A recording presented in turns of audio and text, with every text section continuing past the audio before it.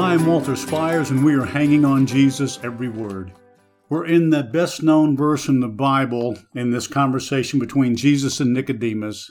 It's worthy of our understanding of what was said and what it means, especially in this verse so vital to the Christian faith. We've looked at the first couple of phrases of John 3:16. For God so loved the world that he gave his only begotten Son. Today we're going to look at the next phrase because it contains a key word with regard to our salvation.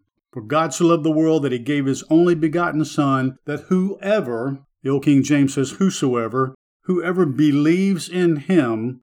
We're going to stop there. And what I'm going to do is flip back over to John chapter 1 and that magnificent introduction to Jesus and who he is and who he was.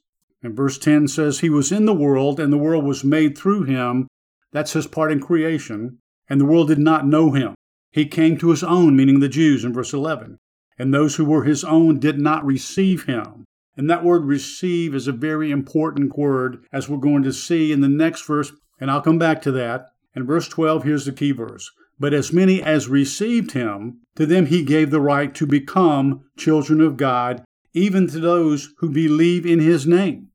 Being born again, which is what the conversation was all about with Nicodemus, means that we receive Jesus Christ.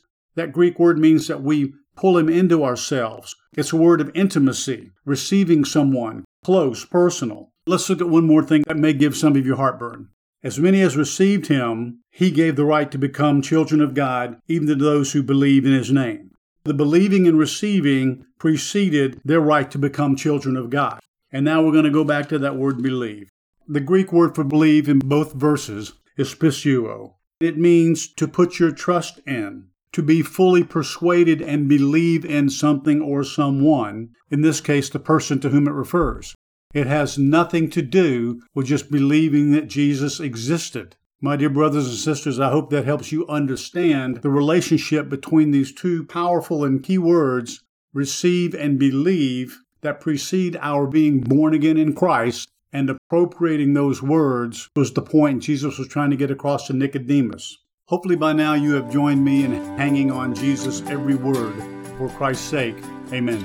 To learn more about how you can become a Christian, grow in your walk with the Lord, donate to help keep this ministry going strong, and receive freely of all the biblical content, video, audio, and written, go to onlyjesus.life. That's onlyjesus.life.